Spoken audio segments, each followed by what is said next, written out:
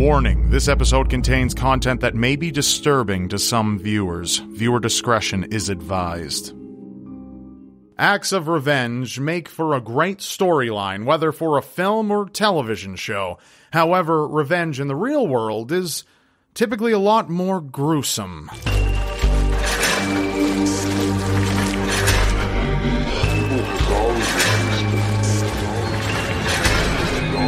Now I am become death, the destroyer of worlds.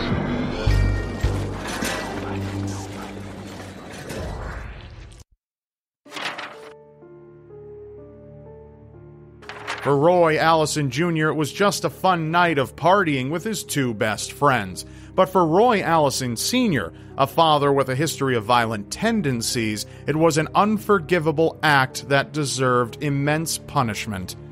For Roy Jr.'s 28th birthday, Duncan Bell and Grant Maker came over to the home that Roy Jr. shared with his father. The three celebrated, drinking, smoking, and later on, doing ecstasy. The next morning, Duncan came back to the house to find Roy Jr. dead, where he had passed out the night before.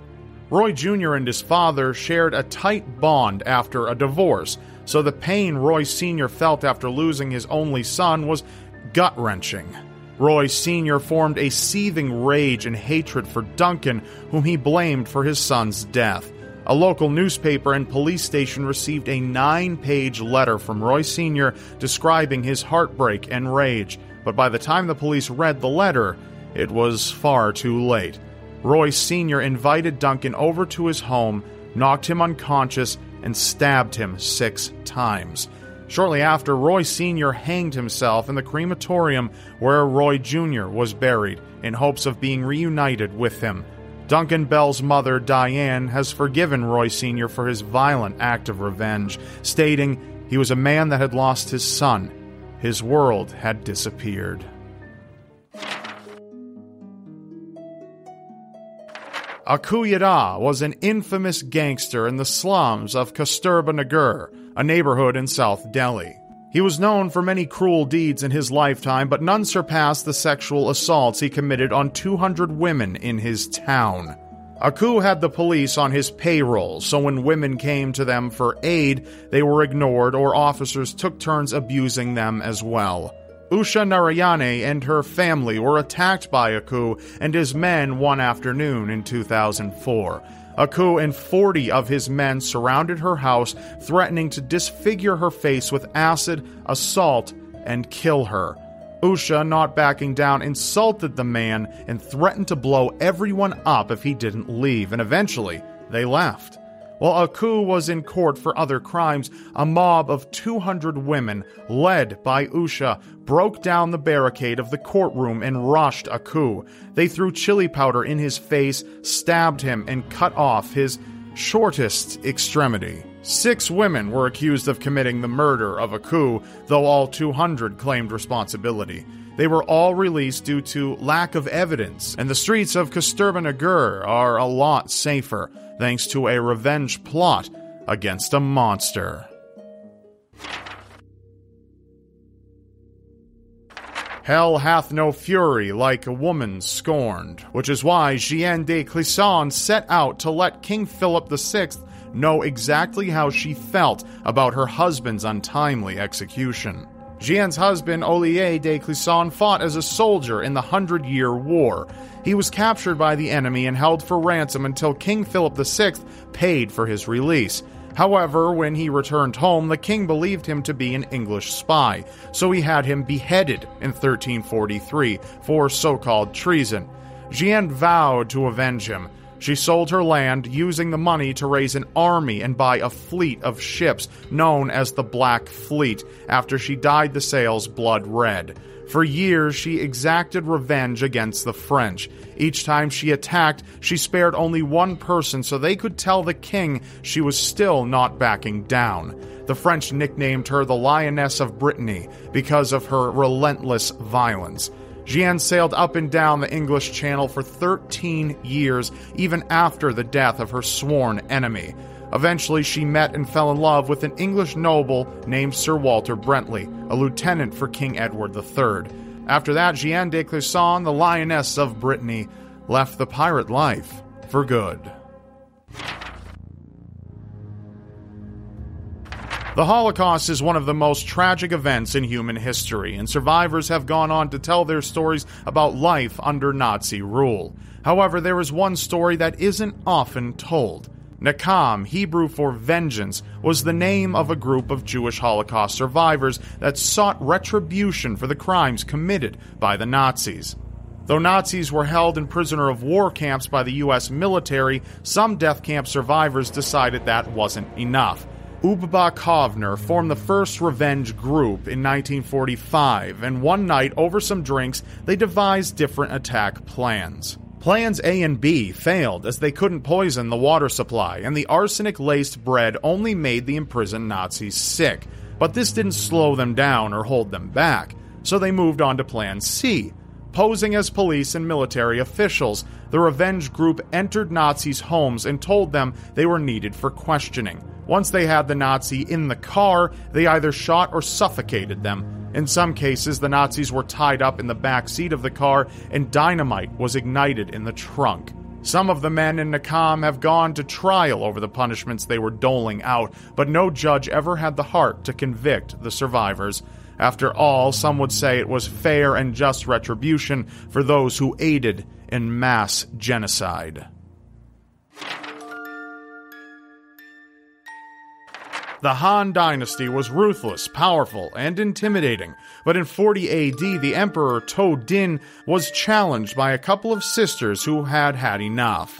Vietnam was under merciless Chinese rule for over 200 years, always in a constant state of struggle and hardship. The Vietnamese sisters Trung Nhi and Trung Tak grew up in a military household where their father taught them tactics of war and martial arts. Tak, the eldest sister, married a man named T. Soc, who made a stand against the Chinese and was executed for it. Tak took up the mantle of her husband and went to war against the Han Dynasty, teaching her people martial arts and inspiring them to stand up for themselves. Tak and Nhi reclaimed 65 cities from the Chinese, battling several times over the span of a few years. But they were no match for the Chinese and were eventually defeated. As the legend goes, the Trung sisters died in the most honorable Vietnamese way, by jumping to their deaths in a river. The Trung sisters' legacy is remembered in Vietnam through annual celebrations. Although the future traditions would restrict women in society, the Trung sisters have always been a banner of light that women can be just as mighty as a man. Buford Pusser was only 26 when he was elected sheriff of McNairy County in Tennessee. He was fully prepared to clean up crime lingering in his jurisdiction. But the criminals weren't about to let their territory go so easily. The Dixie Mafia and the State Line Mob were bad news for McNairy County, partaking in illegal moonshine business, gambling, robbing, and occasional prostitution. On February 1st, 1966, Pusser went down to the Shamrock Hotel, run by Louise Hathcock, to look into a robbery. Louise, having been involved with the robbery, pulled a gun on Pusser, hoping to get rid of him. However, the sheriff shot back in defense, killing Louise. Pusser shut down the moonshine business and sent Louise's boyfriend, Carl Towhead White, to jail. While incarcerated, Towhead ordered a revenge assassination on Pusser. Early one morning, Pusser took a call about a disturbance, and his wife, Pauline, decided to join him. During the drive, a car followed close behind and ambushed them down the road. The assailants came for Pusser, shooting him in the face, so he later needed reconstructive surgery. But Pauline died in the passenger seat from her injuries. In August of 1974, Buford Pusser was in a fatal car accident which left him dead at the scene. To this day, his daughter Dwana maintains that it was murder. Pierre Picot, a humble shoemaker in South France, was engaged to be married to a beautiful and rich woman when his friends decided to intervene. Lupin, Solari, and Chaubert falsely accused Pierre of being an English spy, landing their dear friend in prison for 7 years. While in prison, Pierre hoped that his lovely bride-to-be would be waiting for him upon his release, but he discovered that she was married to Lupin. Rage built inside of him, and Pierre sought revenge on the three men. Joubert was the first to go, killed by a hired hand. Compliments of Pierre. Next, he convinced Lupien's daughter to marry a criminal and eventually had the man arrested, causing her to die of a nervous breakdown. Pierre then had Lupien's restaurant burned down, his son framed for theft and sent to jail, and finally stabbed Lupien to finish it off. Pierre had Solari poisoned, though it's unclear who committed the act exactly. A fourth friend named Alou was aware of the false imprisonment, but chose to keep Pierre's innocence silent. Alou, ridden with guilt on his deathbed, learned that not saying anything at all was just as bad as participating. Stay with us. We'll be right back. Bloody FM presents Hometown Ghost Stories, a paranormal podcast that investigates a new town every week, bringing you all the hauntings, from haunted houses to castles, bridges to asylums, wandering spirits to demons. Over 100 episodes covering different towns all over the world. Tune in to Hometown Ghost Stories live on YouTube every Tuesday night at 9 p.m. Eastern or on any podcast platform, and find out if your hometown is haunted.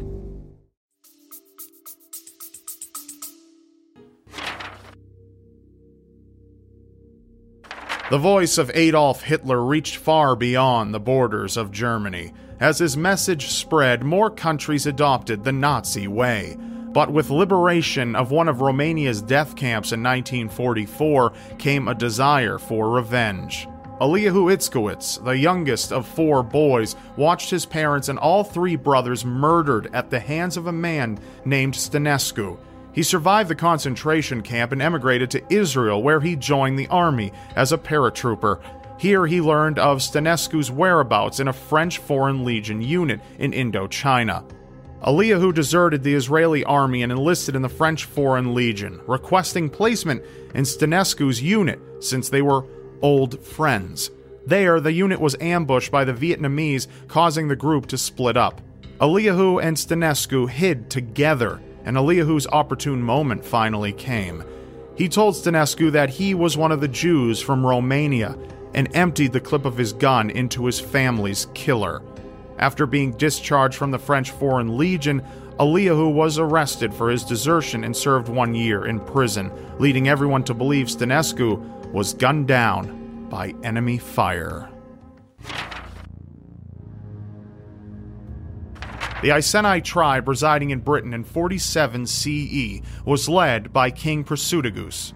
As the Romans conquered city after city, King Prasutagus kept peace with them and continued ruling his people with no Roman interjection. King Prasutagus hoped his daughters would keep the peace after he died, but after his passing, Rome advanced on the Iceni tribe, enslaving them and pillaging the kingdom. Both Roman officers and slaves took what they wanted from the tribe and had Prasutagus' wife, Boudica, stripped and flogged and his daughters sexually violated. Boudica stood her ground and became the tribe's leader, taking her people into war against Rome, toppling 3 cities and eliminating over 80,000 Roman citizens. However, the Romans eventually got the best of her, cornering the Iceni tribe in a field. Boudica and her daughters fought valiantly until they couldn't any longer. They escaped the battle and went into hiding, poisoning themselves to escape the Romans one final time. After conquering most of China, Genghis Khan reached out to befriend the Sultan of the Khwarezmian Empire in Persia. But instead of gaining a neighbor, Sultan Shah Ala ad-Din Muhammad gained an enemy instead. In the 13th century, the Mongols were not widely known outside of China, so when Genghis sent Muhammad a caravan of goods and over 400 well-wishers, Muhammad's uncle accused them of being spies. Muhammad had all the men killed, aside from one who sent word back to Genghis. Assuming the man had just made a simple mistake, the Khan sent 3 of his best ambassadors to clear things up, but again his friendship was not accepted, and one of the ambassadors was killed. At this point, Genghis Khan saw there would be no common ground with Muhammad, and he moved in to attack the Khwarezmian Empire. Muhammad escaped the Mongols, eventually trading his royal garb in for beggar's clothes to hide and dying alone on an island far from home. But his uncle was captured and had molten silver poured into his eyes and ears. Frank Eaton was just a boy when his father was brutally murdered. Frank was born in 1860 in Hartford, Connecticut, to a father who was a vigilante. At the age of 8, he witnessed as his father was gunned down by a group of 6 former Confederate soldiers who rode with a group that referred to themselves as Regulators. He was devastated by the death of his father and immediately developed a relentless hatred for his killers. Not long after the murder, a good friend of Frank's father approached Frank and urged him to take revenge on behalf of his father. He said, "My boy, may an old man's curse rest upon you if you do not try to avenge your father." The man even went as far as to give Frank his own gun and trained him on how to use it. By the age of 15, Frank had become an impressive shooter. He visited Fort Gibson in Oklahoma to learn how to better handle a gun. Though he was too young to join the army, he did go shooting with some of the soldiers there. Everyone was shocked by Frank's ability. He outshot soldier after soldier. Eventually, the cavalry's best marksmen went up against Frank, and each one of them tasted defeat. Frank's skill surpassed their own at every turn. The fort's commanding officer approached Frank and bestowed upon him a marksmanship badge and a new nickname, which he kept throughout his life: Pistol Pete.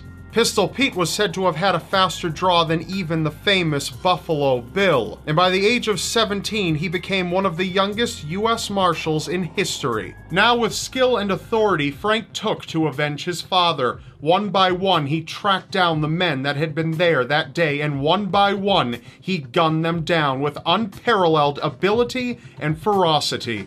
Only one of the Regulators managed to escape Pistol Pete's wrath, and that was only because he was killed before Frank could get to him. Frank lived a long life, eventually becoming an author until he passed away in 1958 at the age of 97. The dentist. While most of us are afraid of them, we don't often consider them to be badasses. But for one dentist in particular, this was exactly the case. Born in Wisconsin in 1914, Ben Solomon lived a dedicated life. He became an Eagle Scout and attended a dental university. After graduating in 1937, he opened his own practice. Life was good for Ben as he walked a successful path. In 1940, however, things changed for him. He was drafted into World War II, but that didn't stop him from living successfully. Ben was assigned to the Army Dental Corps, where he put his skills to good use for the dental care of the soldiers. In 1944, in this capacity, he was promoted to captain. Ben was fortunate to be able to do what he loved and avoid combat. However, he couldn't avoid it forever. Ben met with his first combat experience when he was sent to Saipan. With little dental work to perform while soldiers battled, he offered to replace a wounded surgeon.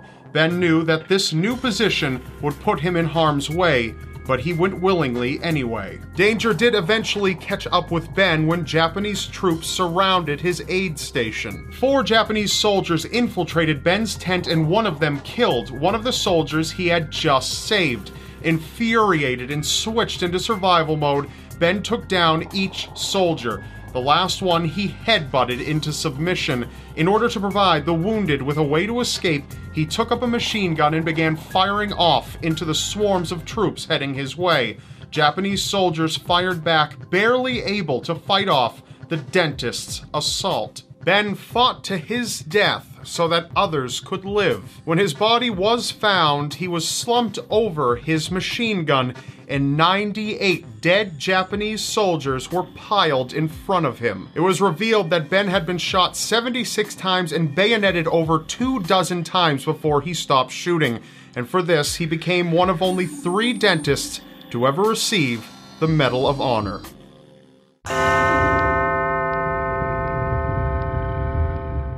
Olga and Igor were proud rulers. They ruled the former federation of East Slavic tribes known as the Kievan Rus. Igor one day ventured into a nearby tribe to collect tribute. Tributes were often exacted as a way to show respect or allegiance. But this casual occurrence took a poor turn when the tribe Igor was collecting from had a sudden idea.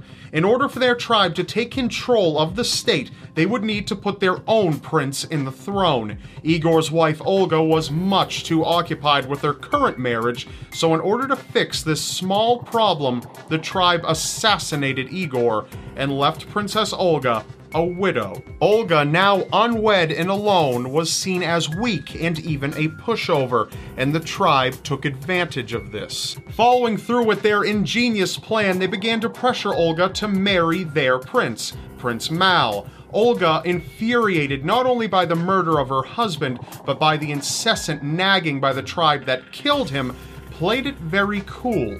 She sent word that she was open to the idea of remarriage and requested that the tribe send its nobles over by boat. She said they could remain in their boat overnight, and she would send servants to them in the morning, where they and their boat would be carried into the city and honored by Olga herself once they arrived. They took her up on her proposal and spent the initial night in the boat. But Olga had other plans in mind for the 20 nobles. While the nobles slept in their boat, Olga had her servants dig a tremendous hole. Once morning came, the servants did as Olga promised. They retrieved the boat, carried it into the city, only to be dumped, with all the nobles aboard, into the giant hole. The nobles screamed, begged, and pleaded for their lives, as Olga then, with a smile on her face, ordered the hole to be filled in, burying them all alive. But Olga's vengeance was far from over. Olga sent word to the tribe once more, claiming that if they truly wanted her to marry their prince, they would need to send a group of distinguished nobles to escort her personally to the prince himself. Anything less would be considered a great offense. Thinking that this was their moment to secure the throne, the tribe agreed and sent more nobles into Olga's clutches. When they arrived, Olga insisted that the men wash themselves off, as they were dirty from traveling. A bath hut had been warmed and prepared for them, and the noblemen obliged eagerly. Once inside, the men realized that the exits had been sealed and the hut set on fire. All of the men burned alive inside. But Olga was not finished yet. She went on to hold a memorial event for her husband where she invited people of her targeted tribe.